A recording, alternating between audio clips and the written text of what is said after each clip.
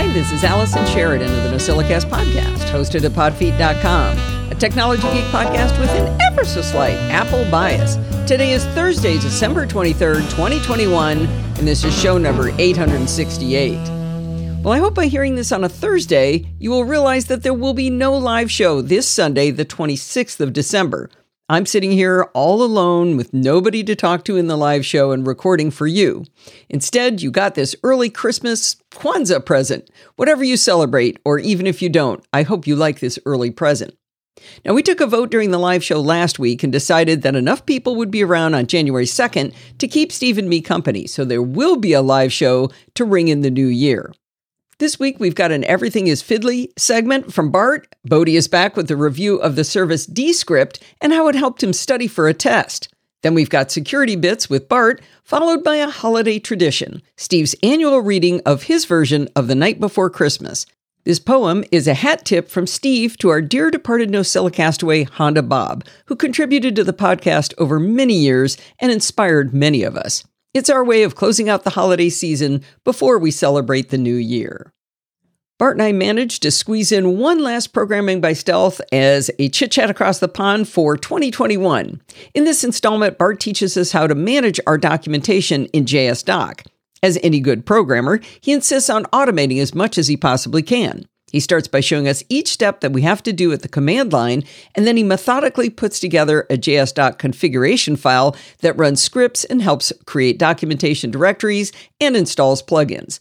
Even better, he helps us to configure JSDoc so that it will alert us if we make a mistake in our inline and block tags, since JSDoc by default just ignores those little mistakes.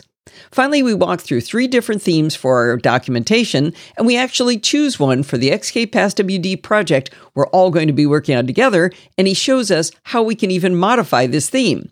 It all has to do with Bart preferring blue over purple. It's great fun, and it really gives us the tool we need now to get ready for our next step. You can follow along with Bart's fabulous tutorial show notes at pbs.bartificer.net. And of course, you'll want to subscribe to Programming by Stealth or the full Chit Chat Across the Pond feed in your podcatcher of choice. Hey everybody, Bodhi here. I have a real quick tip for you. Recently, I had to go through a lot of documentation for my job. And a lot of this is very technical information, and it is not at all interesting. But despite my lack of interest in a lot of the subject matter, I still needed to know it, not even learn it. I needed to know it inside and out. The problem is, like many of you, I have a full-time job. I have a family. I have other responsibilities. I have a house that's, aging and needs to be repaired and things like that. And I didn't have a lot of time to actually sit down and read. But despite my lack of time, I still needed to get through this material. One day, while I was looking through all of these documents, I came across a program called Descript. Now, if you're a podcaster or you're doing audiobooks or anything with spoken word, Descript is a really cool program because you can either record your podcast or audiobook or whatever you're doing into Descript, or you can upload your audio and it gives you a transcription. Now, here's the really cool part of Descript is it gives you a transcription of everything that you said. You can assign speakers. So if there's more than one person in your podcast, you can assign them. And then you get this transcript, and as you delete things from the transcript, it deletes it from your audio file. So it's really cool that way. It also allows you to upload your voice profile. So if you stumble, which I do a lot, if you stumble and you mispronounce a word, or maybe you say the wrong word instead of if you wanted to say Ford and you accidentally said fjord or whatever, you can erase your mistake and type in Ford, and it uses your audio, your voice, to replace it with the correct word Ford, which is really cool. It's magic. It doesn't always sound great, but it typically sounds really good. One of the cool things about Descript is they offer these canned voices. They call them speakers. So you can actually type something into Descript, and this canned voice will actually read it back to you. It's pretty cool. They have several different choices of speakers. They have some male, some female. You're able to change the speaker's inflection so you can make them sound angry or happy or kind of somber or calm. It's a really cool service. It's not perfect, but I didn't need it to be perfect because I had a plan. And that plan was to copy all of the documentation that I needed to go over in small segments into Descript and then use one of their canned voices to read it back to me. And then that way I could listen to it while I was doing something mundane at work or something mundane at home, which is a large part of my day at work and at home. Or if I was driving to work, it takes me 45 minutes to an hour to drive to work, depending on traffic. That's time that I could be listening to this documentation so that I could be learning it and then eventually knowing it. And a real quick spoiler alert here is it paid off because I really got to know the information at a level that I don't think I would have gotten to if I was just reading it, because I would have read it once or maybe twice, made some notes, and then left it at that. So this was invaluable to me and what I was trying to accomplish. Now I have a few samples of the voices for you, and I'm going to go ahead and play those. But before I play them, I want to let you know that the voices are very, very canned. Some of them sound better for different topics than other voices.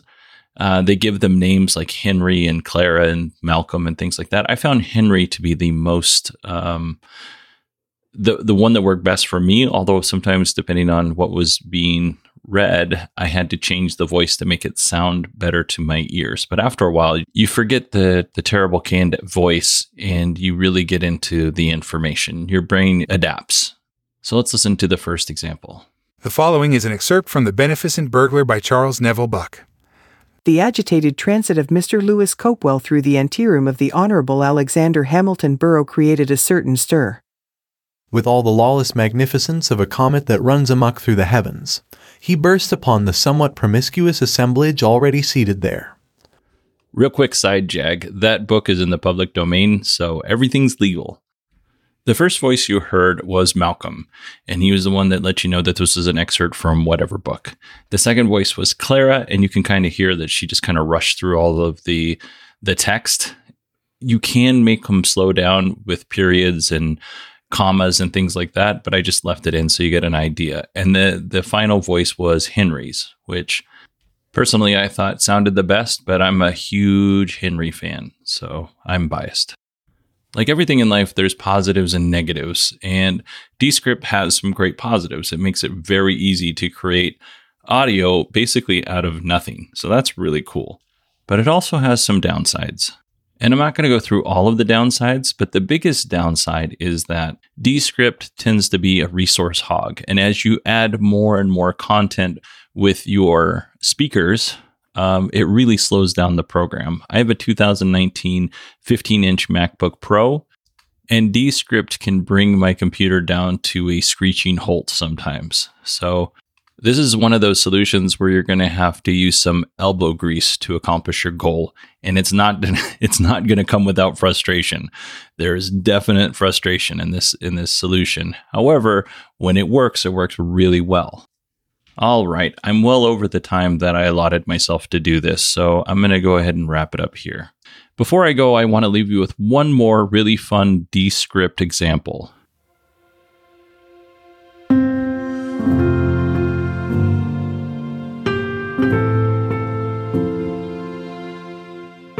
Kris Kringle here. I've been a fan of Allison's and Steve's since they were knee-high to a grasshopper. I just wanted to pop in and wish everyone a happy holiday season. What's that, Mrs. Claus? Yes, I'd love a delicious Slaytini. By the way, my voice sounds different because I have a cold, and not because I'm a computer-generated voice.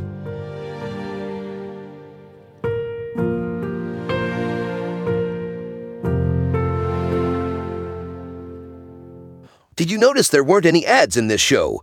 That's because the show isn't ad-supported. It's supported by you. If you learned something or maybe you were just entertained, consider contributing to the Podfeet podcast. You can do that by going over to podfeet.com and look for the big red button that says support the show. Okay, Bodie, that is an awesome way to finish up this article. And you know what? This is a really innovative use of the tools we have in our arsenal these days. I've been known to change long-form text into audio myself because I don't seem to have the patience to just sit and read anymore, but I do find time to listen. Bodie asked me to include some of the pricing information from Descript.com after his review. Descript has several different pricing options. You can get 3 hours of transcription per month with full audio and video editing, unlimited screen recordings, and studio sound effects for free. I knew about Descript, but I thought it was too expensive because I didn't know they had a free option. If you have more advanced needs, you can get the creator license for $12 a month for 10 hours of transcription and a watermark-free video export. There's the Pro license for 30 hours per month, along with lots more advanced options, and even an enterprise license is available. There's one ironic thing about Bodhi's story. When he first recorded his TruePhone story for last week, I imported his audio file to Otter.ai to create a rough transcript. I then edited it within that tool, and then I made a blog post for Bodhi's story.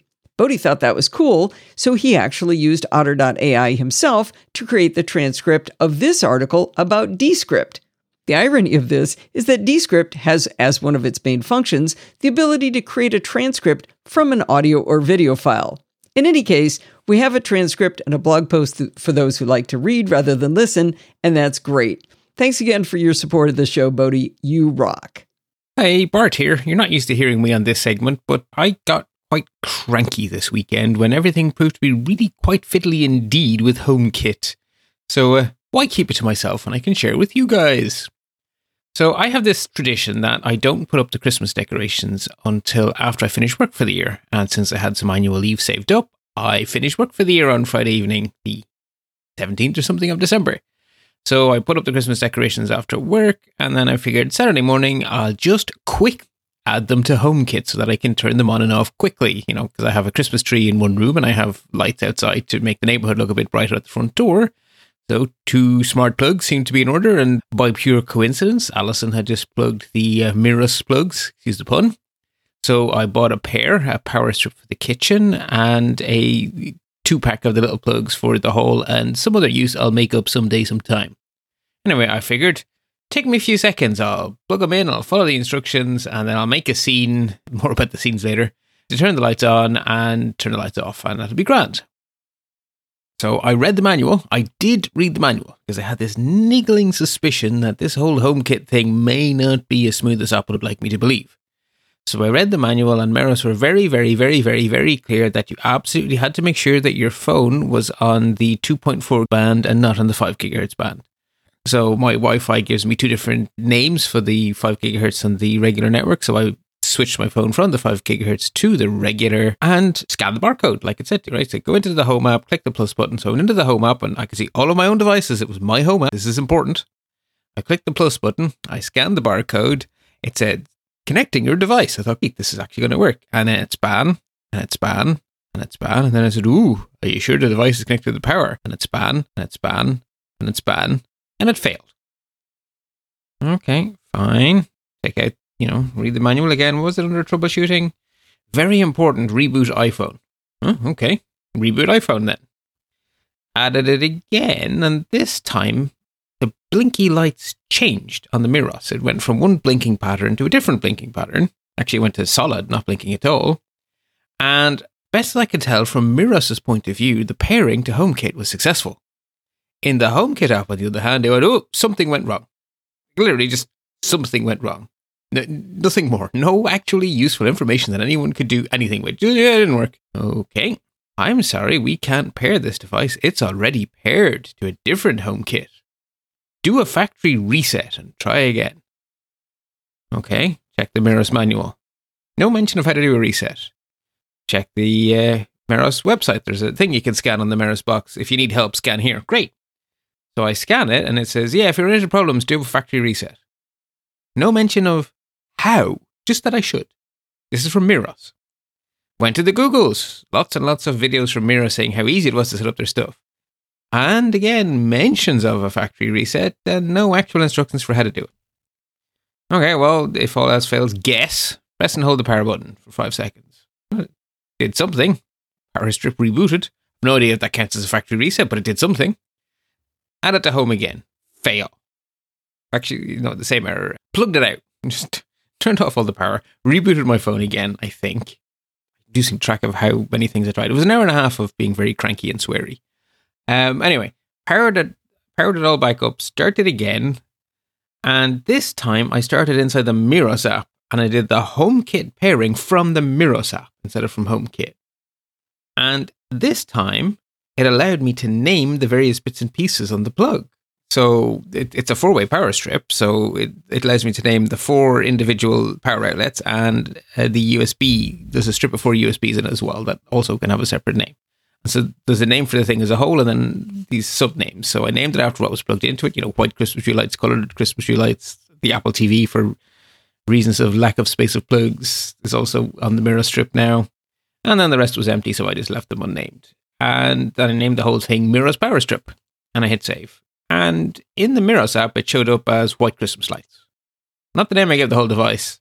The name I gave one particular plug, and when I clicked into it, all the other ones said Outlet 1, Outlet 2, Outlet 3. Oh, fine, whatever, silly bug.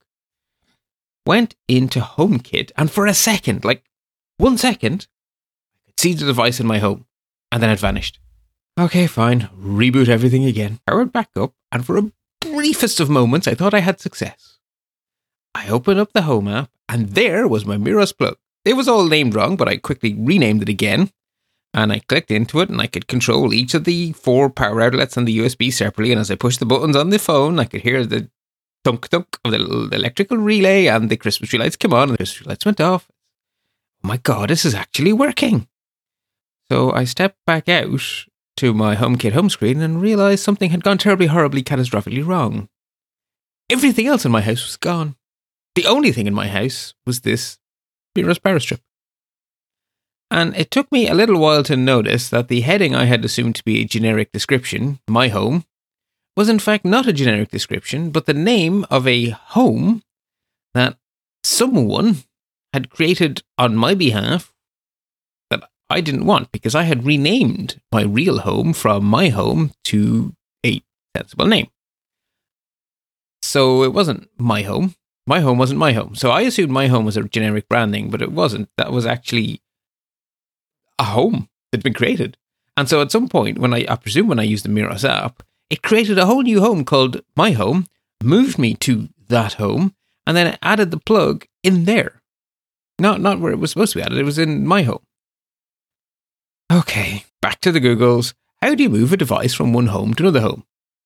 Long story short, you can't, because that would be far too useful. Thank you, Apple. So the only thing to do was to delete the bloody thing from HomeKit. Having spent all of this time, at least an hour at this stage, trying to get it to work, I delete and start over again. Anyway, the second time's a charm, I guess. I didn't touch it in the mirror. I only removed it from Apple Home. Rebooted everything.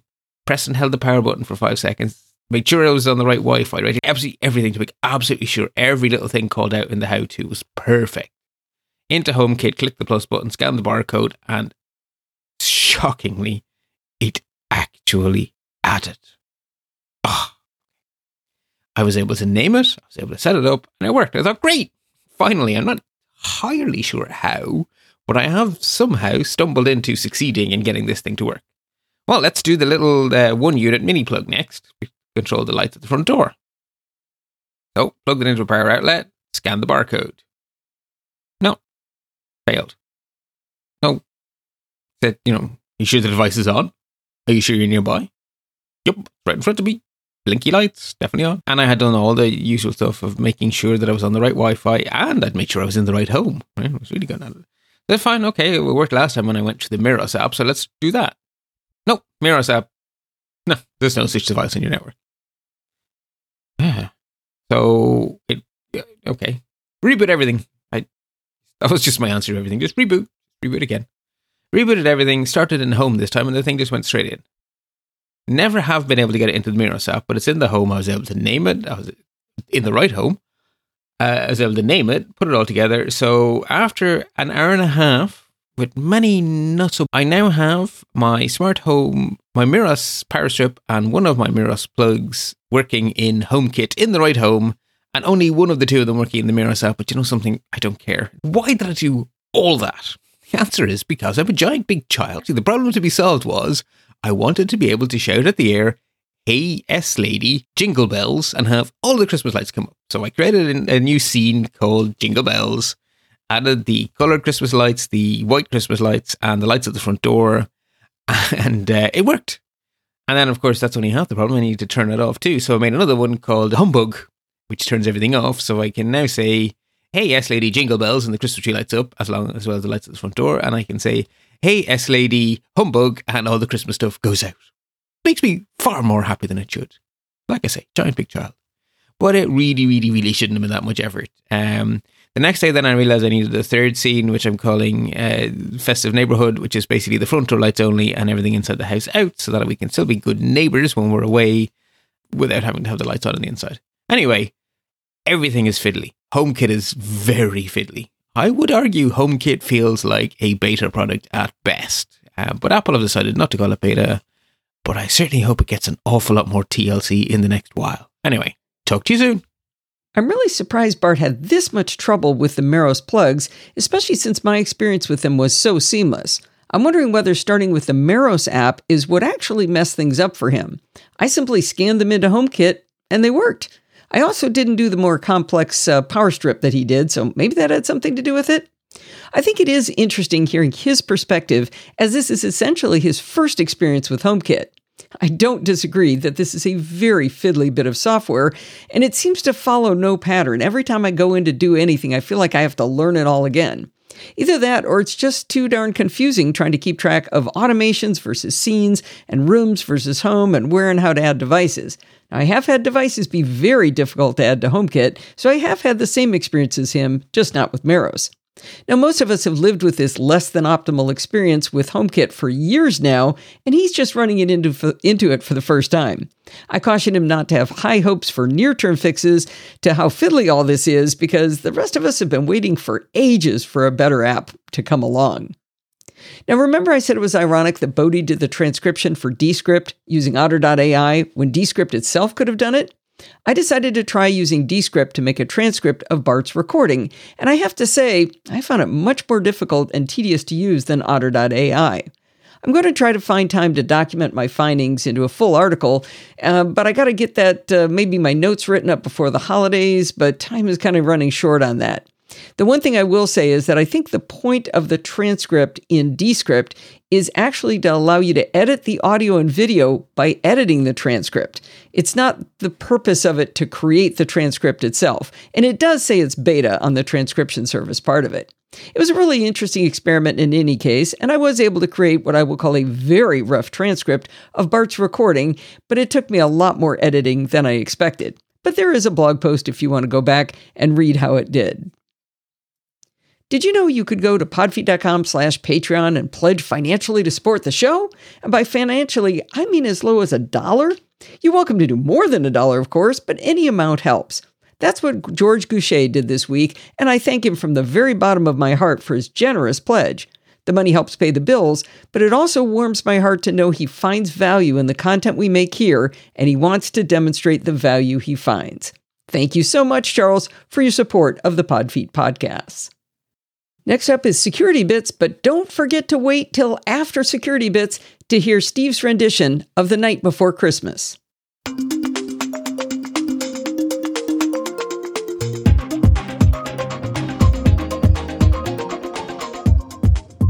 Well, it's that time of the week again. It's time for Security Bits with Bart Busschots.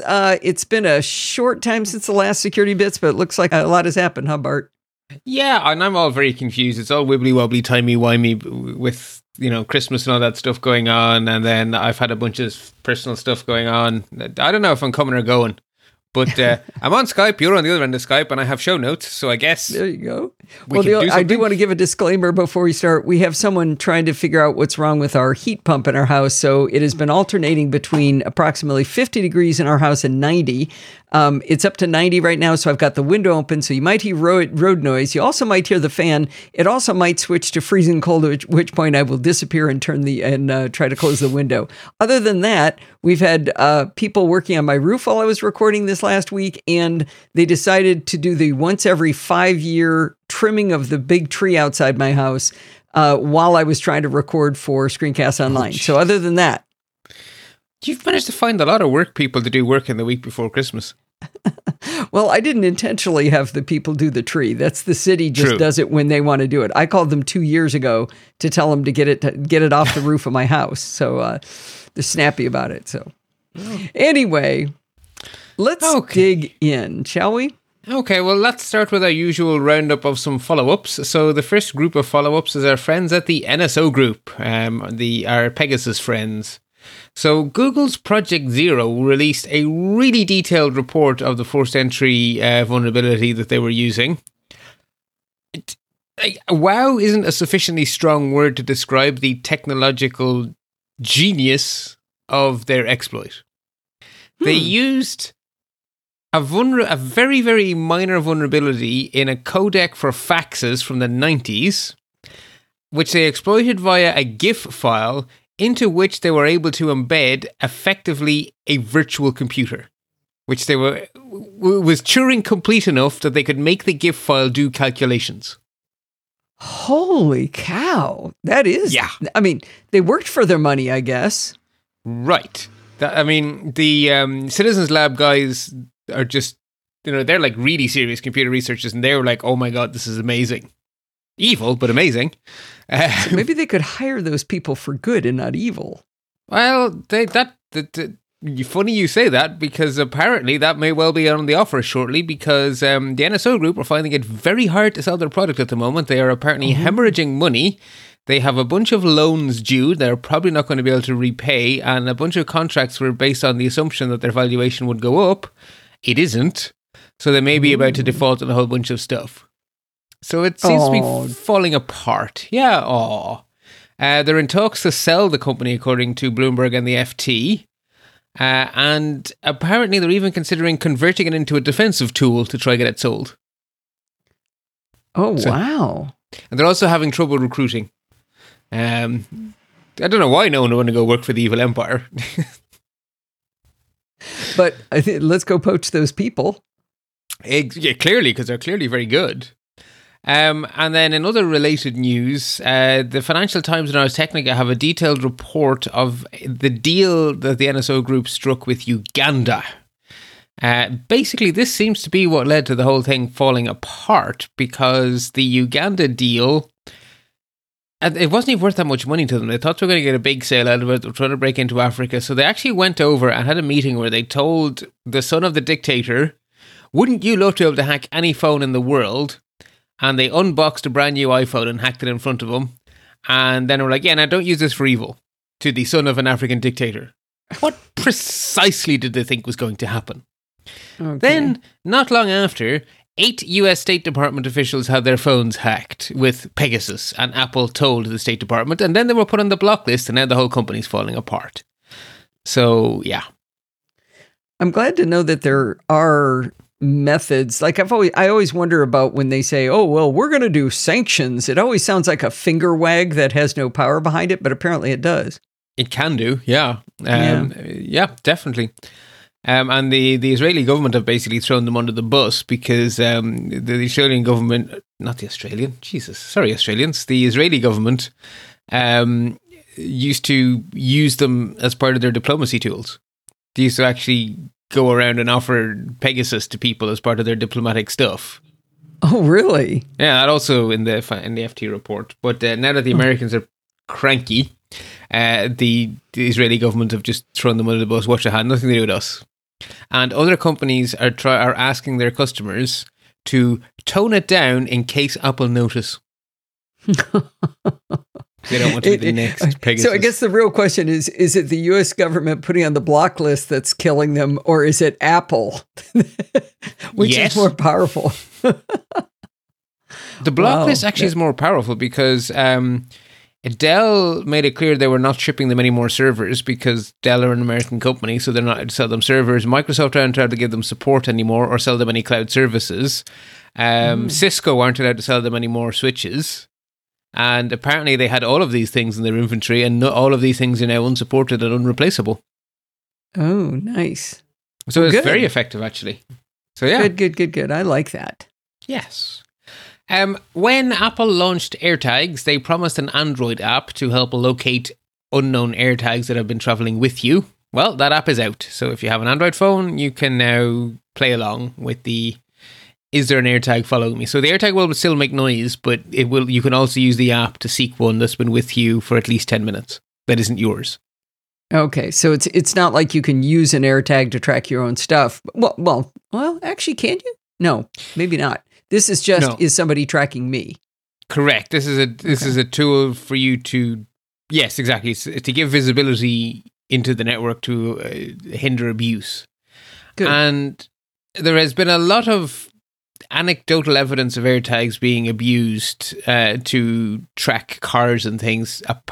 There appears to be a crime gang in Canada using AirTags as part of a scheme to steal cars to order, sort of a gone in 60 seconds style operation. So high-value cars. I feel like we talked about this. You find that you see a fancy car in a parking lot at a restaurant or whatever. You put an AirTag on it, and then you figure out where they live, and then you steal it because for some reason they don't lock their car at home. Well, I imagine it's all part of a bigger. You basically, the gone in 60 seconds approach. You may put a tag on 5 cars that meet what's wanted by your client, and you only steal one of them. But step 1 is figure out where they all live, figure out what their security is like, and then you pick off the weakest one. Yeah, I don't know what Gone in 60 Seconds is. I don't know. It's a movie with your man Cage. Nicolas Cage? Nicolas Cage, they steal cars to order. But it's okay, he's a good guy. He's doing it because he was pulled back in. Okay. But if you already see the car, don't you see the car? What do you need to stick an AirTag on for? Why do you need to know where somebody lives? Because in order to steal these cars with advanced security, you need time, you need to be somewhere quiet where you can work on it for a while. So you actually do need to do a bit of reconnaissance on it. It's not like stealing an old banger with a coat hanger. Okay. So that's been going on. And there's also been a few other anecdotal news stories about people this stalking type stuff. But those stories all had one thing in common, is that the reason they made the news is because the AirTag worked. People were like, why is there a funny beeping noise near me? And then they found the AirTag. And then the police were able to track it back to, creepy boyfriend and that kind of thing. But they found it because the AirTag did what it was supposed to do and made itself known. Okay. So, and that's being reported as scandal. And I'm like, so there were safety features built in because we thought this might be abused, and the safety features worked, therefore scandal. Anyway. Also note, there are bad guys. Yeah, who knew? Yeah. Okay. So anyway, we have the Android app is actual nice. Bad stories coming. Yeah. We had a little more happies. Actually, this section is quite good for today. Troy Hunt, also some follow-up here. A few months back, Troy gave an announcement about the future of Have I Been Pwned. One of the things was he was going to open source a bunch of stuff that has the API, or the code that drives the Have I Been Pwned API is now open source and on GitHub. And they were also going to have a cooperation with American law enforcement. And there is now an automated mechanism in place where the FBI, etc., when they find compromised passwords as part of an investigation, they now have a mechanism to push straight into Have I Been Pwned. And it will immediately go live in the database. Oh, that's interesting. Yeah. Huh. And I don't think he says it out front, but he does sort of strongly hint that there's similar work underway for UK law enforcement to push as well. Talks about having a very good relationship with UK law enforcement. I don't know why he'd mention that if they weren't going to do something together. But anyway. Yeah, I like it. Okay, good. In terms of social media updates, just the one. WhatsApp now hides your last seen status from people you don't know, which left me going, wait a what? You didn't do that before?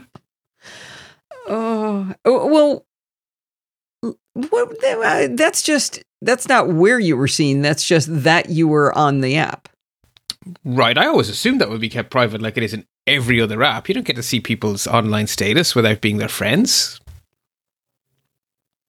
I can't see what the danger of that one is. Am I... Boss stalking? If you're... Sorry? Like, simple stuff like, you say to your boss you're going to be offline for a bit and they see you on WhatsApp and all of a sudden you have awkward questions. I mean, it's just the most fundamental thing. Strangers should not know when you are and are not at your phone.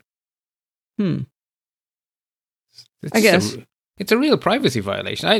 I've never seen an app that would, like, when we haven't connected on Skype, I don't know whether someone's online or offline on Skype or on Teams or anything else unless we have a relationship. Yeah, I guess I just never thought about it. Yeah, I just read the headline and I was like, huh. Well, okay, good. Seems like something that should have been implemented up front. That's for sure. I just kind of always assumed it was, yeah. Anywho, we're going for a deep dive into Log4j, but not in the way you might expect. So, I mean, I do link in the show notes to what I think is the single best description of the technical details of how Log4j works. It's from Naked Security. It's a superb article, so link in show notes. There's also a great video that the Nosilla castaways were enjoying in the Slack, podfeet.com/Slack. That was courtesy of Grumpy, I think, put that one in there, Mike Price. Indeed. Also from Naked Security, also from the same person who wrote the blog posts that I was so enamored with. I've only watched the first 5 minutes of it because I didn't get time because stuff happened. But the first 5 minutes were very good, and according to the community, the other 13 minutes are good too. Yeah, I'm not big on just sitting and watching video. That's just not something I do. And I watched all 18 minutes of it. It was fascinating because they what I liked about the video was he built it up very slowly and carefully. Like, okay, here's a little thing you can do. Here's kind of a little bit more thing you can do.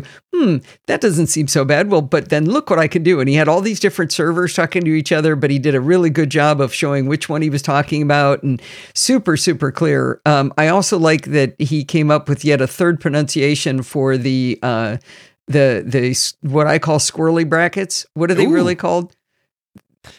With curly braces. They're really called curly braces or curly brackets. I call them squirrely brackets, which bothers some people, but he calls them squiggly brackets. So. I heard that actually.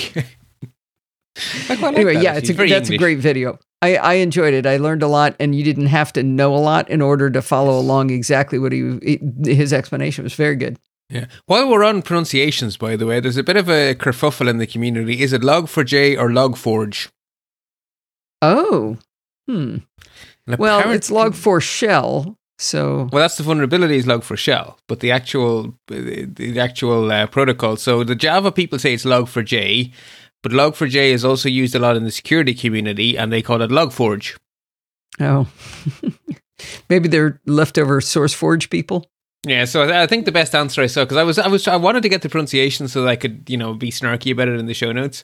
And the best answer I got was, I think it was on Reddit, where someone said, "You're basically arguing about tomato or tomato. Stop it." Okay, I'll take it. Whatever way you want to pronounce it, that's GIF, fine GIF, move on. Yeah, indeed.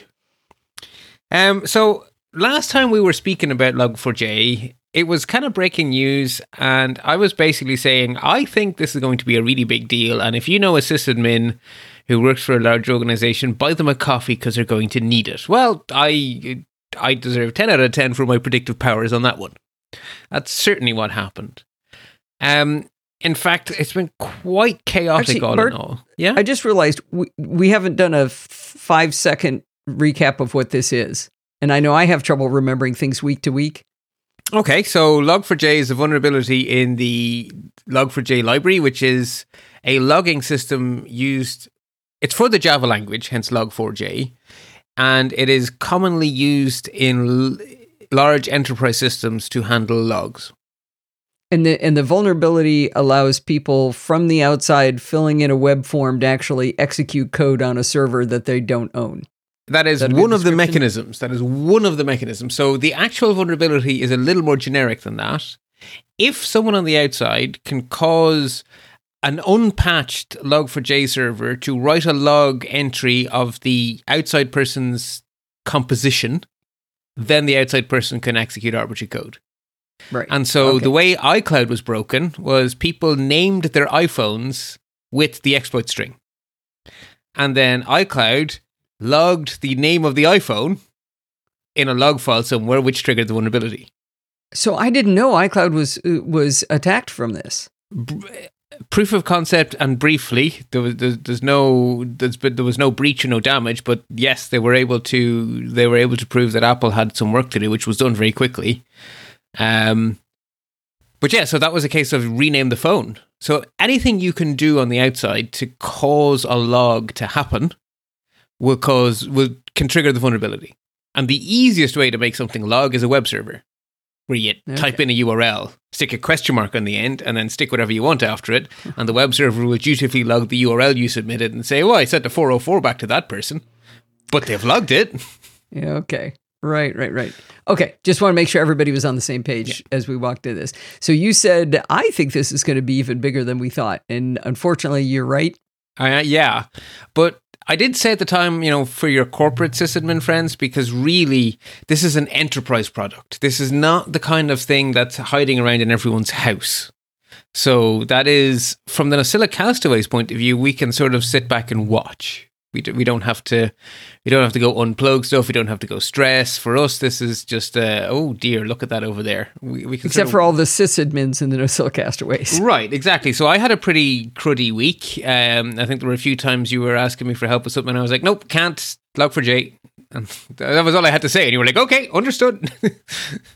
Yeah. So to put some sort of perspective on how chaotic it's been, there's been a patch to the patch to the patch. Great. Yeah, so if you thought you patched it on the first day, well, you get to do it again. And if you did it again too quickly, you get to do it again. And since we're recording now a few hours after I wrote the show notes, for all I know, there's a patch to the patch to the patch to the patch.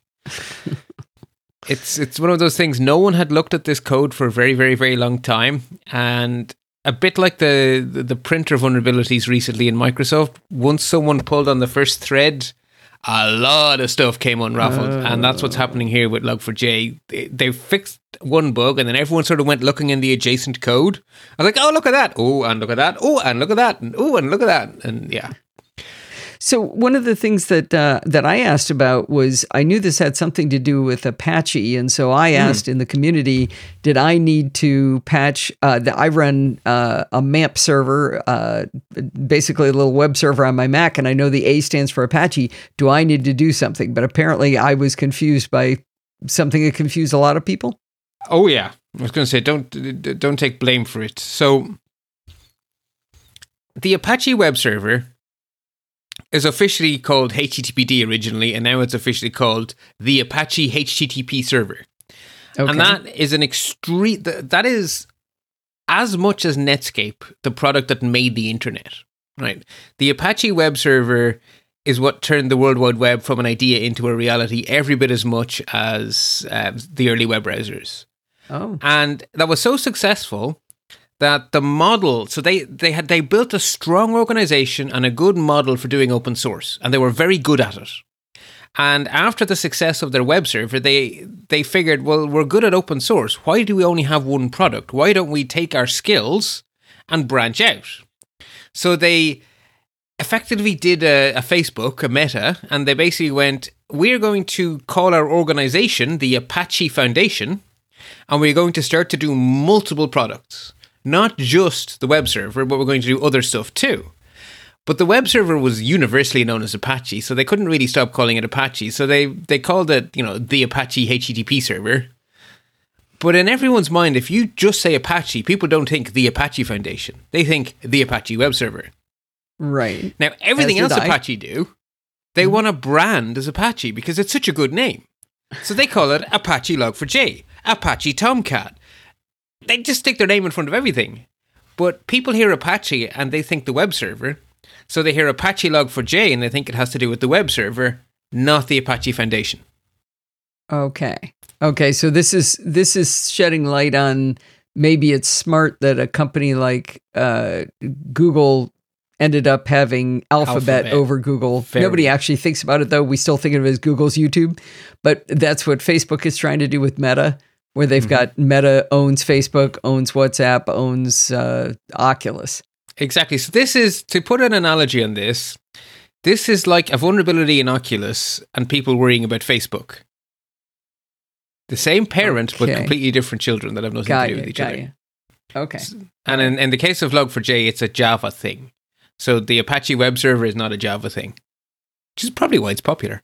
Right. So I get my Java hate on here. Well, not hate. I still have a slight soft spot for Java because it was my very first programming language, but it's not efficient. A lot of people were worried about IoT, which is the one way that you would... So once we got away from the whole, no, it has nothing to do with the Apache web server, so your LAMP stacks and your MAMPs and stuff are fine. Apache web server used to be built into Mac OS. It hasn't been in ages, but even if it had been, you're fine.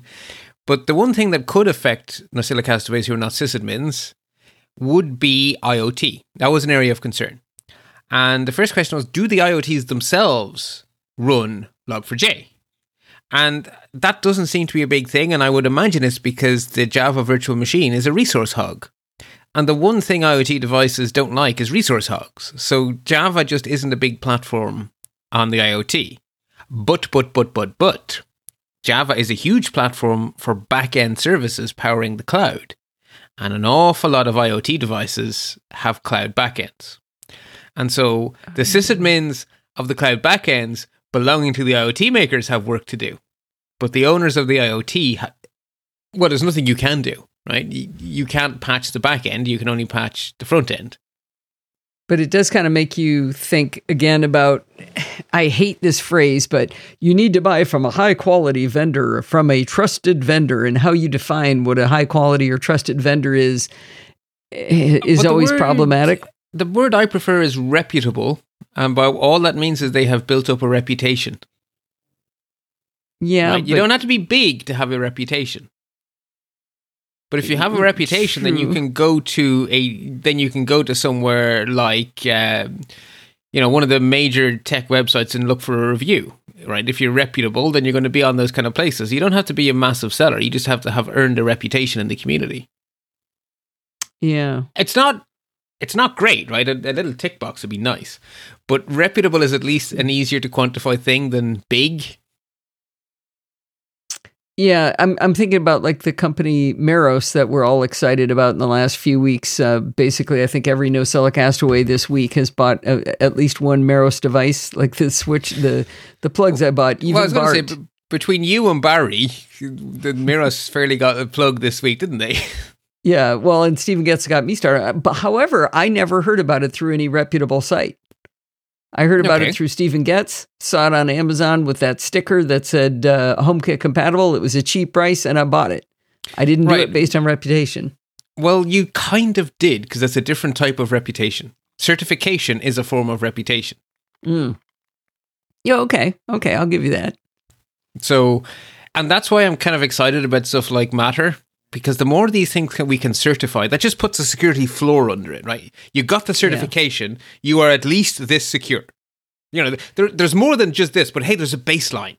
Right, but you can see works with Amazon's voice assistant on a lot of stuff that I wouldn't call that certified. Right, because I don't believe there is a security requirement in works with. Whereas HomeKit does enforce an encryption and a bunch of stuff. So yeah, the certification is only as good as what it certifies, right? If I certify you insane, that means that you are actually not very good. Not that I can certify anyone anything, but... Okay, so we don't need to worry about our IoT devices in our home, but they very likely, if their backends are Java-powered... If they're small, how would you know whether your IoT device, you should throw it in the bin? You don't. Kind of can't, right? Yeah. So if there's a news story about the company that your device is from, that their cloud is... if a major cloud provider is hacked, it will be in the tech news. Hasn't been in the tech news yet, so far we don't have big problems. A lot of the cheaper devices actually all piggyback off cloud as a service. So we've already seen this a few times where a vulnerability in a server you've never heard of ends up affecting lots of IoT devices because they're not running their own backends. But in this case, that's an advantage. Because if one of these big mega providers had gotten hacked with Log4j, we'd have heard about it. So as of this recording, that hasn't happened. And to be honest, I don't imagine it will for a really good reason. Cybercrime is a business. The value is not in people's IoT devices. The value is in the large corporations who are all running on Java stacks. The low-hanging fruit is corporate IT. Also where the money is. And the least likely to be able to respond quickly.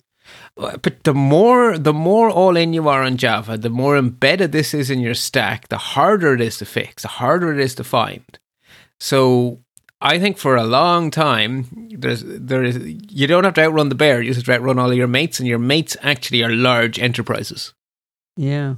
They're taking the heat at the moment. Or the Belgian Ministry of Defence was one of the victims this week. Mm. But what I will say is, it is conceivable that there is Log4j bundled with some of our stuff. It is conceivable. So if you get some patches, install them. But right now, the attackers are not focused on us. We are not. Okay. We are not where the money is. We are not in the line of fire here. Okay. We're the back. So buy your sysadmin coffee and cake, though. Coffee and cake. Yes, I approve. I approve of this message. Yes. Basically, we're the backwoods cabin, and our front door might be a bit shaky, but there ain't no one rattling it at the moment because someone left Fort Knox half open. Okay. So that's to say, this is all subject to change because attacks get better, not worse. Yada yada yada. But anyway. So I've already mentioned the Naked Security Explainer, and we've already mentioned the Naked Security video. Actually, if you know a sysadmin who works for a federal agency in the US, buy them 2 coffees because the second emergency directive of the year has just been issued, just in time for New Year's. All federal agencies must mitigate Apache Log4j before the 23rd of December. So before tomorrow, as we record this. So no sysadmin Christmas until you've done all your Log4j homework. So, look, it's important, but eesh. And then a story I wanted to throw in before we get to your story, just to uncleanse our palate. So, with all of the confusion about Apache Log4j, the Apache web server still exists. It's still used by half the internet. It also got security updates. Now, they're nowhere near as catastrophic as the stuff going on with Log4j, but you should patch your Apache because actually there's patches out for it too. Which is fine, Alison, your server patches itself. Oh, okay, good. But I would probably need to open it for it to do that. No, that's what CRUD is for. Wait, I don't even have to launch MAMP? It's up. Oh, sorry, MAMP on your. Oh, sorry, MAMP on your own. Oh, machine. you meant yes. my server podfeet.com. Yeah, usually you ask me is Podfeet going to be okay. Okay.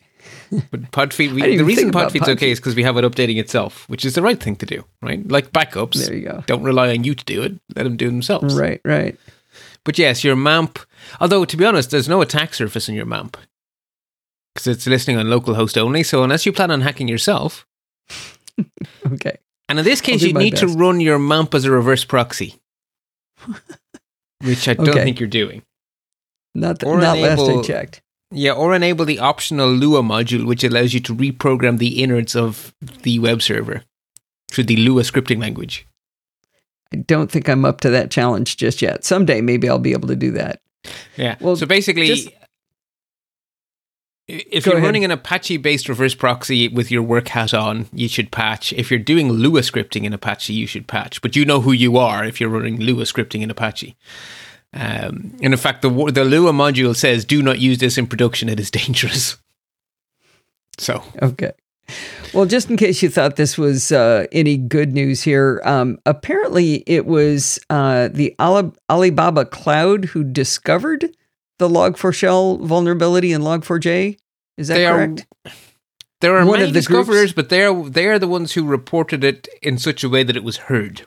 Okay, so they reported it to the Log4j developers, and they did it before they told the Chinese government, and the Chinese government didn't like that. So China's Ministry of Industry and Information Technology said it will temporarily suspend its collaboration with Alibaba Cloud as a cyber threat intelligence partner because they didn't inform the government before they told the developers so that the developers could put out a patch and fix it.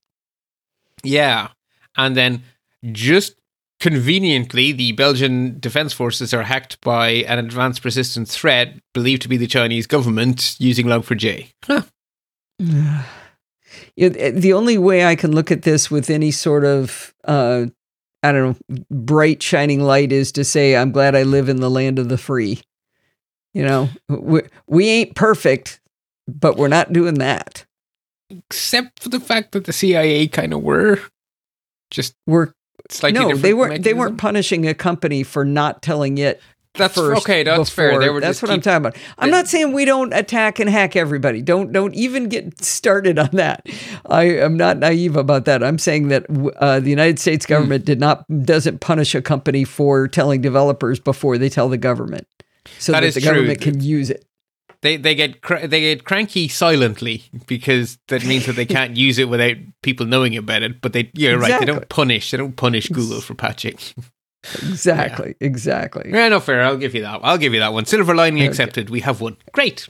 Okay. Moving on to action we alerts. can pull together. Yeah, moving on to action alerts. Okay. Patch Tuesday. Look, patchy, patch. Nothing wildly exciting, but some of the exploits are already being exploited in the wild because that's what happens once bugs are known about. So, And this is Microsoft's Patch Tuesday he's talking about. Microsoft Patch Tuesday, indeed. So patch your Microsoft stuff, your Windows especially, because the exploits are there and they're being used. So patchy, patch. Apple then got very busy, and so there are security patches for basically everything, right? So iOS 15.2, iPadOS 15.2, macOS 12.1, Monterey, watchOS 8.3, tvOS 15.2. Not listed there. There was also a few security updates for the older OSs. And so they're just, okay, take that as a given. But these are actually major releases as well as being security fixes. So 15.2 and 12.1 are actually feature releases. So you know the way Apple have started to do that now, about halfway through the year, they released the features they couldn't squeeze in time for WWDC.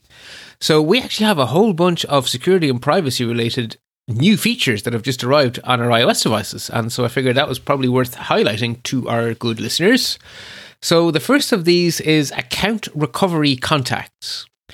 And it's very important to understand the function of account recovery contacts before we talk about the next feature. So account recovery contacts are a way that you can nominate someone who you trust, friends or family, to help you get back into your account. So the person you nominate can't get into your account. They can only help you. They're basically given some secret information to help you with password recovery. They are not the people who get access. You are. Does that make sense? Oh. Yeah, that's kind of tricky. It's kind of an escrow thing. So it's kind of actually, I think 1Password for families does things in a somewhat similar. Let's go there. So basically, instead of you having to phone Apple to get your secret code and stuff, you know the way actually you can get a secret recovery code to help you get back into your account. Well, in this case, the secret recovery code is put into the iCloud account of your trusted person, so that your trusted person can produce that recovery code and get you back in. But they can't use it to get themselves in. Yes, because they don't have all of the information. So the recovery code is enough to prove to Apple that your password is authorized to be reset, but they're not going to give the password to someone but you. How interesting. So it's a nice feature. So this is fantastic for families, really. Particularly if you have, say, family members that you are IT support for, then this is a good way to sort of, instead of them having to give you the password, they can just make you an account recovery contact. Now, I'm not saying don't do password sharing. You know, there are secure ways of doing that with password managers, but this is a nice option Apple have given us now. Yeah, so you linked to an article by iMore explaining how to set it up with your iPhone or iPad. Is it for the Mac as well? Well, it's for your iCloud account. Right, but it says how to set up account recovery contacts on iPhone and iPad is the article. I'm just kind of surprised it's specific, not including Mac OS. I would imagine the UI is at the very least different, and it may or may not be present when they wrote that article. Okay, I'm just thinking. I know people who have Macs who don't have iPhones. Not many. Yeah, I don't know. Honest answer. Don't know. It might be. Okay. The functionality is iCloud, so there's no reason Apple couldn't make the UI available, but I do not know. Yeah. And as we discovered in yesterday's Programming by Stealth, the Mac I record on is very out of date. It's getting its security patches, right? It's a supported OS, but it's so old it doesn't have any waffles. Aww. Let Still alone a Mojave. Still a Mojave, yes. So the other feature which people confused account recovery contacts with is called legacy contacts. And this is kind of the inverse. This is a mechanism for you to nominate some people, friends or family, to access your iCloud account when you're gone. And they cannot get in until you're gone, because one of the things needed to make this go is a death certificate. So okay. You nominate them as a contact, that gets added into their keychain, and then they have effectively a token that allows them into your account when accompanied with a death certificate. So token plus death certificate equals access to account. I wonder why they had to do that. But when Tim Verporten passed away, someone hacked into his Twitter account and started tweeting profanity, which is about the last thing in the world Tim would have wanted to have happen. And I was able to get control of his account, or at least get it stopped, just with a death certificate. Right, but you would have then had to take up contact and so forth and jump through some hoops. This way, effectively, it's like a living will, right? You can achieve the same things without having it all prepared in advance, but the amount of friction required by your family will be infinitely less if you have this in place. Because there have been court orders where Apple have handed over stuff to families who've produced death certificates, but it's a kerfuffle, right? Yeah. No, I didn't get access to his account. So I think maybe that's a little different. I was just able to get them to stop it, to say, look, this guy's dead, kill this account. Okay, which is a lesser thing indeed, which is an important thing for something like Twitter, which is obviously a public-facing thing. Yeah. So in this case, it's actually so that your friends and family can recover your iCloud backup, basically. What actually happens is that they can restore your iCloud account onto a device of theirs, and then they have your photos and so on and so forth. They won't get your keychain. They won't get your what? Your keychain. They don't get the stuff that's double encrypted. They only get the stuff that you would get yourself from a recovery. I also understand they don't get access to things like movies you've purchased, because you only purchased a license. You don't really own the movie. Correct. Or music or whatever. Yes, so it's not an inheritance. It's access to it's not access to what they bought off Apple. It's access to their stuff. Yeah. And to be honest, the most valuable thing is the photos. Sure. I mean, if Apple were to say the only thing you can have is photos, I think people would be delighted. The fact that it's the full iCloud backup is a bonus, I think. Yeah, and I think this was important because now, let's say I set it up and then Steve has access to it because I set it up. There have been cases where I know there was a young man who passed away and his parents really wanted access to the photos, but there was no proof that he wanted them to have access to his photos. Yes, exactly. And that, in a privacy-focused company, you can't assume that just because someone is your biological family, you want them to have your stuff. Because there are biological families that are not particularly on good terms with each other. You know, biology does not guarantee a desire to share your stuff. Yeah, and exactly. Photographs can be pretty personal. Okay, what else was in these updates? So another one is App Privacy Report. This is an opt-in feature that is aimed at security researchers, and it's also fun for nerds. This is not a feature aimed at regular people, because what it will give you is the kind of information overload you get from Little Snitch and the like. It is too much information to be of use to a normal person. That's not who it's for. When you turn this on, your iPhone will log just about anything of consequence all of your apps do. Every server they talk to. Every time they ask for data from any iPhone sensor, every time they use an iPhone API to access your photos, every time they use an API to access your contacts. So basically what this is a tool that allows security researchers to verify that an app does what its privacy policy, etc. promises. So at the moment, to do this, you have to set up a man-in-the-middle attack against your own iPhone and to steal it from the wire. Apple are just saying, no, we're the operating system. We see everything. Why don't we just give you a report? Bart is seeing a giant grin go across my face, not because I have any intention of putting this on any device of mine, but because other people will, and they're going to tell me what's actually going on. Precisely. Like I've asked this app not to track, and it's tracking, for example. Yeah. So basically, those privacy nutrition labels, they're effectively the promise the app makes. And this is the tool to allow anyone who is interested to verify the promise. This app says it doesn't use trackers. Okay then, what network connections does this app make? Oh look, it's reaching out to this tracker over here.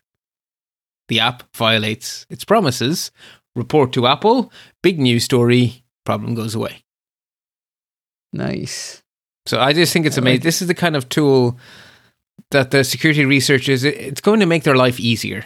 It's just, they get the information now without hassle, which means more people can do it more easily, more eyes.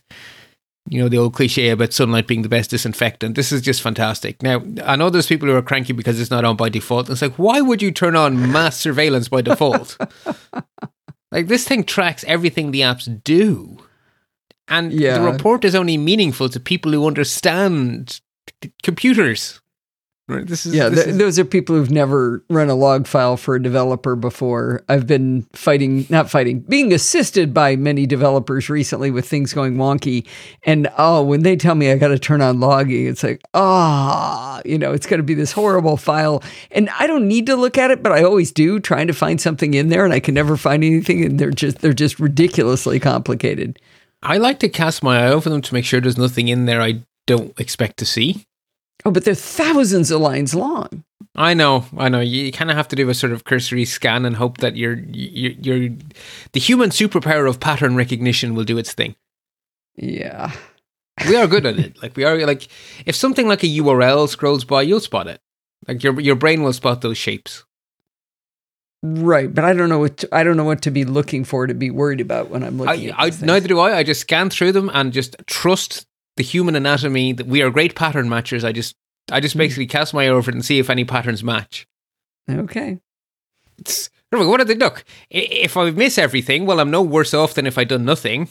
And if I catch something, well, I catch something. And you feel like you did something, right? I feel like I at least tried, right? Best effort. Well, not even best effort. An effort. Token effort, maybe. More, but anyway. The other thing Apple did then is they enabled the 2 non-controversial child protection features. So Siri has learned the extra skills to tell people where to get help if there's abuse images found, and parents have the parental control to enable iMessage to use machine learning to check for nudity and warn children. The feature has been tweaked a little bit so that there is now no possibility of the parent being notified unless the child agrees. So it was the case that under 13s, so they've made it so that the child has more control. Okay. So the iMessage one is the one where somebody texts an image to a child and they get a warning saying, hey, you might not want to see this. This is some bathing suit parts, and maybe you don't want to look at this, and they have to actively say that they want to see it. Show me anyway. Correct. And in the past, if they were under 13, it would have then said, so all of this is opt-in. So the parent, it has to be a child account in a family iCloud package, and the parent has to have enabled it for the child. Mm-hmm. And then in the original way, the child would be told, we think this is dodgy, do you want to open it anyway? And then if they were under 13, and if the parents had opted in, then the child would have been told, if you proceed, we will tell your parents. Right. And they could still proceed, but they didn't have control over whether or not they would tell their parents. That's gone. And instead, there is now a button for the child. Would you like to let your parents know this happened to you? In other words, do you want help? Bet that button never gets pressed, but okay. Maybe not, right? If a kid gets sent some, it could be part of a bullying campaign or something, that actually might be a fantastically important button. Yeah. So back up, though, the Siri one you went quite quickly through, saying Siri would recognize naughty pictures, but I don't understand. No. If you ask Siri, no, it's just if you ask Siri for help with CSAM, it will direct you to resources. Okay, you said if naughty pictures were found. No. When you described it. Okay. Not on this. That was out of context of the Siri one. That was out of context of the Siri, yeah. So this is just saying you could say, hey, yes, lady, can you help me with bullying or whatever? Yeah. I think basically they worked with some child protection charities to prepare answers to relevant questions about child protection. Okay. All right. So good. Siri has an extra skill, basically. So we got some of what they were trying to do earlier, but not the controversial stuff. Not the CSAM. So simultaneously with this being released, Apple updated their website so it reflects. So instead of it saying, we are planning to do blah, blah, blah, their website now describes the 2 features that really do exist. And their website doesn't mention the CSAM anymore. It just says what they do. And a bunch of media people assumed that therefore the CSAM was gone. Whereas everyone else was like, no, the webpage used to be aspirational. Now the webpage is describing an actual launched product, so it only describes what's actually launched. So Apple were asked for comment, and Apple went, we have not changed our plans. We are continuing to work with the relevant people to help us perfect our design. Work continues, or something to that effect. So CSAM is the bad photos. Yeah, I was going to say correct? Child. C is child. Abuse is A. Material is M. child sexual abuse material detection. Oh, yeah. Duh. So Okay. they're still working on that, but how do they know that these are pictures of, the ones that we think this is pictures of bathing suit areas, that's not using CSAM. Correct. That is Okay. AI. The CSAM is the hashes from the child protection charities. So the CSAM is hashes of known abuse images, whereas Right. the iMessage parental control feature is AI basically trying to figure it out, Okay. which makes sense in that context. Yeah. So yeah, that's a lot of security and privacy stuff for 1.2 release. Apple were quite busy. Yeah, that's wonderful. That's good. Yeah, it is. Moving on to worthy warnings. This is obviously not the happy joy section of the show. A last minute story that broke just as we were going to recording. Apparently, the big hip present to buy is something called the Fisher-Price Chatter Phone. So when I was a kid, the Fisher-Price phones just looked like a phone, and that was it. But now they connect to actual phones over Bluetooth, so they actually work. But they didn't bother with any security on the Bluetooth. So there's no pairing mechanism. You just got to be in range, really, and you can take over the phone of a child. Oh, that's nice. So, yeah. So the details are on TechCrunch. Basically, a bunch of British security researchers read the packaging and went, oh my God, this is the design flaw. This is open to massive abuse. The toy is selling out so fast they couldn't get their hands on one to test their theory. So TechCrunch were able to procure one, and they walked TechCrunch through the steps that they feared would trigger the problem. And TechCrunch were like, yep, that's exactly what it does. It is exactly as vulnerable as you feared. So I'm within Bluetooth range of a telephone in the hands of a child. Yeah. So in And I can apartment do living, you can, like the baby monitors where you can scare the living bejesus out of kids. It's the same vulnerability. But what can so I've got a phone. I pair it to the Bluetooth on the Chatter phone, You can, and then I can talk to them. and No. hear everything in Yes? the room. And hear everything in the Okay. room. So it's a two-way. You have a So I have to be speakerphone. within 100 feet or so. Don't you have a bigger problem? No, not if you live in apartments. We Europeans live awfully close together. Yeah. And as long as there's no refrigerators in between or wire mesh in the walls. And But you blah, do blah, know that the one time you want Bluetooth not to work is the one time it'll work. blah. Yeah, sorry. Of course, good point. Right? When you Okay. want a good signal, you won't get one, but when you really wish it wouldn't. So, it should just be as straightforward. You have to push the one button to do the pairing. Like even just a physical mash the keypad to prove a pairing would be sufficient. Like the bar to solving this is very, very trivial. And maybe a firmware update will fix it. But at the moment, if you're one of the people snatching these things off the shelves quicker than they can get sold, bear in mind, depending on your living conditions, if there's no neighbors within 100 yards, okay, it's a hypothetical problem. But if you live in New York City, it's probably more real. Yeah, yeah.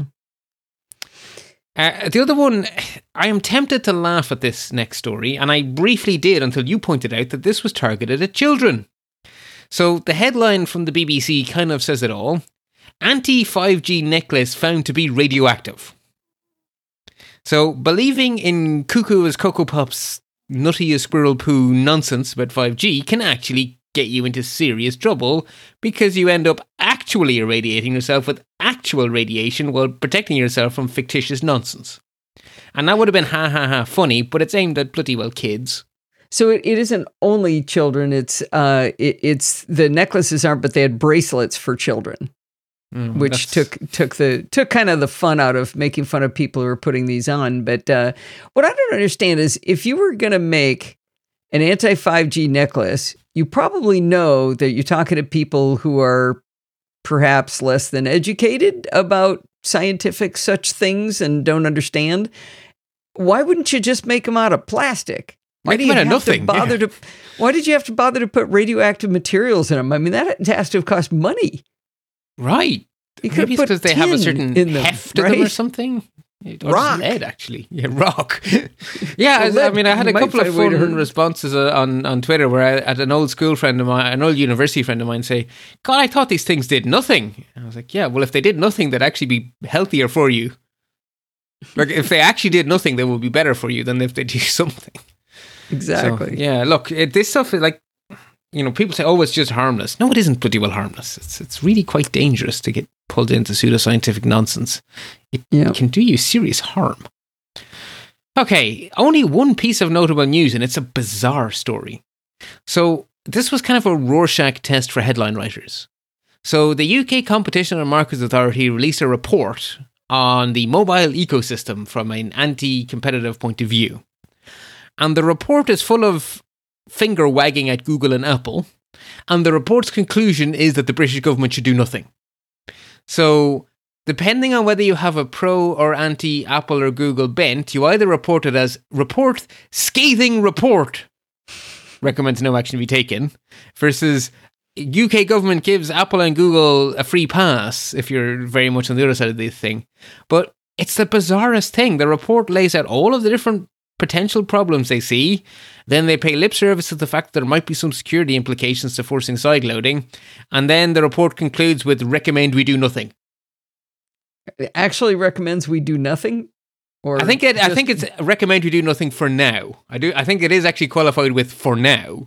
But that is actually the report's recommendation that there be no government action. So, okay. But it made a lot of news. So there it is. Moving on then, I have two interesting insights I thought worthy of linking our listeners to. So the first is an essay by Troy Hunt, who's all over these show notes this month or this week. So this is a little essay, bit of a journey to go on. He basically starts by asking the question, well, what is a breach, right? Because you often see headlines where a company says, this wasn't a breach. This was someone misusing an API, not a breach. This wasn't a hack. And Troy was like, well, what is the actual definition here? And he takes us through some very real-world examples where the same technological type of issue results in something which everyone would agree is a breach and which everyone would agree isn't a breach. So you actually don't want a technological explanation. And he comes up with what I think is a wonderfully simple definition of what is or is not a data breach. A data breach occurs when information is obtained by an unauthorized party in a fashion in which it was not intended to be made available. Doesn't matter if you hack or if the company just made a boo-boo, it's a data breach. If data has been accessed by unauthorized people in a way that it was not intended to be, then it's a data breach, and you should report it. And that is the definition that Have I Been Pwned used, because basically whenever Troy puts stuff up onto Have I Been Pwned, he gets pushback from people going, well, that's not a hack. They just didn't put a password on their database. Yeah, but does that actually change the effect on the people whose data it was? But that's why it's important to use those two words, data breach. So remember when everybody thought that iCloud got hacked because who was it? The woman that carried the little dog around, the actress. We had terrible security questions. Yeah, she had bad security questions because they were all about her dog, and she was internationally famous, and as was the dog, and so everybody knew the answers, and somebody got into her account. So information was obtained by an unauthorized party in a fashion which it was not intended to be made available. So it was a data breach, but it wasn't necessarily a hack. Exactly. Yep. So wouldn't this also apply? Who was the young man that what was it he did? He took some data from a university library or something like that. The young man who killed himself? No, he didn't take data from a university library. He made research available to people freely that was otherwise behind a paywall. Okay, so information was obtained by an unauthorized party in a fashion in which it was not intended to be made available. Right, but it wasn't personal information. It was... It didn't say... No, the definition doesn't say personal. Actually, there's a quibble. I think in context, that Troy didn't mean, personally PII, but that's an interesting point. His definition doesn't... But I mean, if you get state secrets... That's a security breach rather than a traditional data breach. Well, is it? It's a data breach. Right, well, not from a Have I Been Pwned point of view. Anyway, it's a really good read. He was trying to get a broad approach, right? Right. It's actually a very good read because the examples are of real incidents, and they're actually quite interesting. So it's actually a fun read. I'll just say it's a fun read, even if it isn't a potentially dry topic. And then also fun, even if it's a potentially dry topic. Kara Swisher interviewed Frances Huygen, the Facebook whistleblower. Needless to say, that is a fascinating conversation because neither of them hold back. Oh, going on a long drive in a couple of days. There you go. You're going to be disappointed. It's only, I think it's 34 minutes long. Or something like that. Well, something. Can still add it in. Yeah. Yeah, no, definitely. Kara's always a good interviewer, and Frances is a fantastic guest, so they have a really good conversation. Yeah, Frances Haugen was a very impressive speaker. She was a good witness. Oh, yeah, actually, that comes up too, because apparently she was too good to be believable. She must have been coached, and she was like, no, I was fifth in this nation on the debate team. How dare you assume I don't have these skills? Between the lines, you arrogant SOB. But, right. Yeah. Plus, she was a woman. I mean, how could she have been that articulate? Yeah.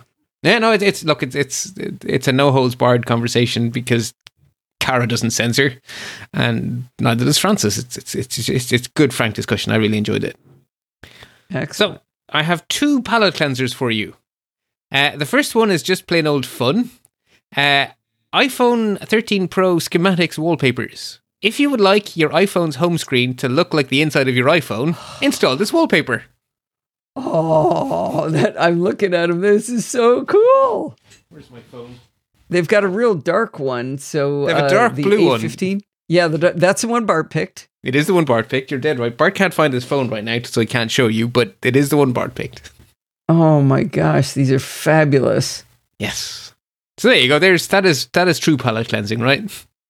Okay, sorry. Keep talking. I'm just going to be picking one. Downloading this while you talk. Neon blue? No, which one do I want? Blueprint. That's the good one. Yeah, Blueprint is very blue. I went with the more subtle blue, but yeah, they're both nice. Neon blue is the one I went with. And the other pick I have for you, you can either listen to or watch.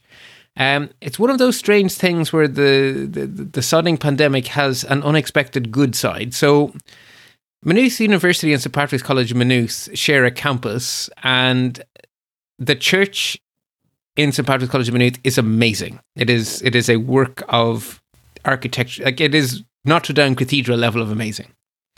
And both Maynooth University and St. Patrick's College Maynooth have excellent choirs. So Maynooth University have a great music department, and the choir in St. Patrick's College is legendary. And every Christmas they get together as a sign of unity between the two institutions that share the campuses, and they hold a carol service in this amazing church. And tickets are like hen's teeth, right? It's very finite space, almost impossible to get tickets. So most of the time it's a great big fight over tickets. But in COVID times, it's a very simple thing. Nobody gets tickets. There are no tickets. Oh. Basically, to socially distance the singers, they take up the whole church. So the entire church is filled with socially distant choir. So what do? Live stream it for free on YouTube. Oh, wow. So you can listen to the entire service. Now, the link in the show notes, I think, starts at about 3 minutes in, because the stream started a little bit before the sound started. A little bit before the singing started too, by the way, so it's not a problem. But the first few minutes of the stream are silence. It's a very pretty church, but you will fast forward a bit until you get to the point where something actually happens. Oh, so we don't have to see it at a specific time. It's not just live streamed, it was actually recorded. Exactly. So it was live streamed the week before last, I think, and it is now just available to rewatch at your leisure. Oh, fantastic. So I'm not sure you said at the beginning that this is where you work. Yes, sorry, Maynooth University is it's where it's where I studied, and it's now where I work, yes. I do have a minor, this is so nitpicky, but it's one of my little pet peeves at the moment, is that there's no N in Omicron. It's not Omnicron, it's Omicron. And when it gets to the sermon, the president of St. Patrick's College, I mean, it's a really nice sermon. It's very, it's very open-hearted and Christmassy. But the entire thing is built around puns on the word omni. He's built the entire thing around a pun for a word that he's pronouncing wrong. Oh, no. Still a good speech. His message is wonderful, very joyous. It's a very positive message, but it's entirely built on a pun that makes me go, it's not Omnicron. But that's to say, I'm nitpicking. The singing is obviously the important part. You can fast forward whenever you see the priests. Okay. But the choir is amazing. The soloists are very impressive. That sounds lovely. Maybe I'll just put that on in the background when the family's here. I actually, my last day of work, I just had it on. It's 2 hours, so I had it on twice, once in the morning and once in the evening. And it was a really nice way to finish the year's work, just like caroling in the background, you know? So anyway, that's all I got. That's possibly my favorite palate cleanser you've ever done. That's fantastic. I love it. Yay. And appropriately Christmassy. I know I already wished everyone the very best for the season on yesterday's Programming by Stealth, which is out, isn't it? It is out. It is. Yes. Oh, we skipped over I need to give you a link for the show notes. So my bank impressed me massively, which is very unusual for my bank. They sent me an email with one of the most human-friendly anti-phishing and anti-cybercrime warnings I have ever seen. So I'm going to ask you to pop the full JPEG, which I sent you, into the show notes so people can read it. But it's basically, it is just so human-friendly. It sort of tells the story from the point of view of a user. You know, the user gets an email asking them for this, and the user, you know, it's just really well done. Oh, it's this giant long PNG? It's the giant long PNG, which is a really difficult screenshot to take. I had to download a whole new app just to take that screenshot. So you do have to zoom in to see each one of them, but it's got a bunch of descriptions here.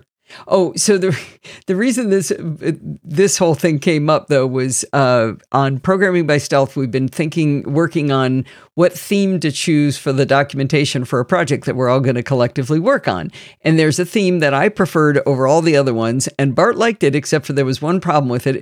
There was parts of it that were purple. And Bart really didn't like this color of purple. And he finally figured out why. It's because it's the color of his bank, and as soon as he sees it, he associates it with how difficult it was to get his mortgage through. That was 2020 was a year of swearing at purple. So yeah, that all made sense to me. So now I feel better about purple because I understand why I hate it. So now I'm fine with it again. But it really is AIB purple. It's a very distinctive branding, and they use it everywhere. Like they have these really old buildings and they have giant big purple stripes on them. Oh. So you have this beautiful old building in central Dublin that's, you know, hundreds of years old with this giant big purple swatch because everything AIB is purple. They are the purple company. Well, good branding. They've gotten it into like a visceral reaction to the color itself now. I don't think it's what their marketing team wanted. Exactly. Anyway, so I will end by wishing everyone the most meaningful possible Christmas in these strange and unusual times, and I hope everyone manages to make the most of it, even if it isn't exactly what we'd asked for. All right. So stay patched and stay secure and stay safe. Yes, and yes. And now for a final palate cleanser for 2021, let's listen to Steve's annual tradition of reading The Night Before Christmas in his own special way. 'Twas the night before Christmas, when all through the house not a creature was stirring, not even a trackpad. Okay, work with me here. The AirPods were hung by the chimney with care, in hopes that all things iMaker soon would be there.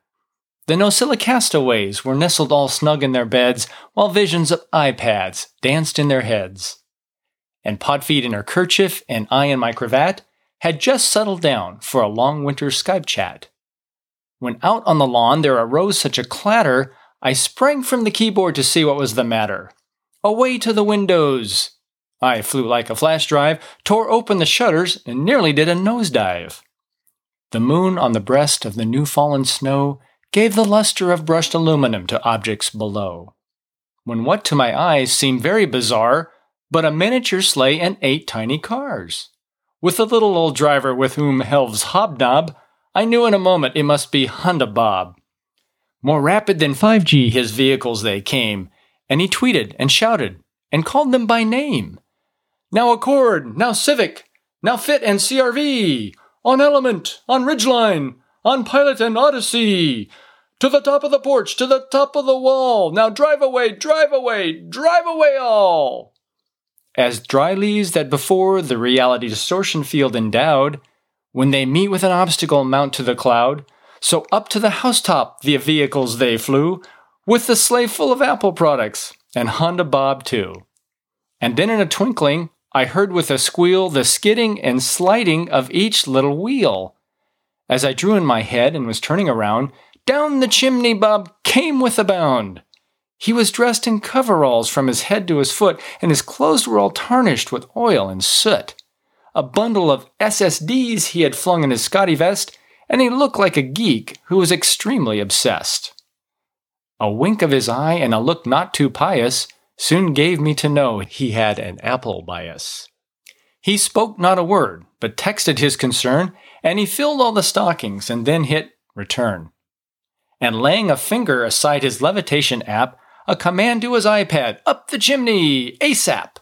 He sprang to his sleigh, and the autos did they bristle, and away they all flew as if shot from a missile. But I heard him exclaim, as the poem prescribed, Happy Christmas to all, and please stay subscribed. Well, thank you for that, Steve. Honda Bob will never be forgotten because of you doing that every single year for us. Well, this is going to wind up this week and this year. Did you know you can email me anytime you like at allison@podfeet.com?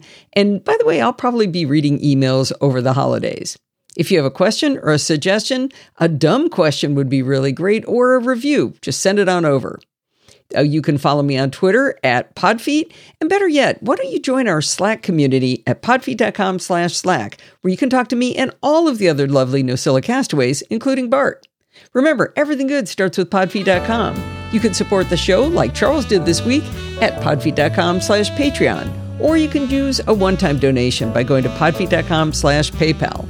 And if you want to join in the fun on the live show, starting up again on January 2nd, head on over to podfeet.com/live on Sunday nights at 5 p.m. Pacific time and join the friendly and enthusiastic Nosilla castaways. Thanks for listening and stay subscribed.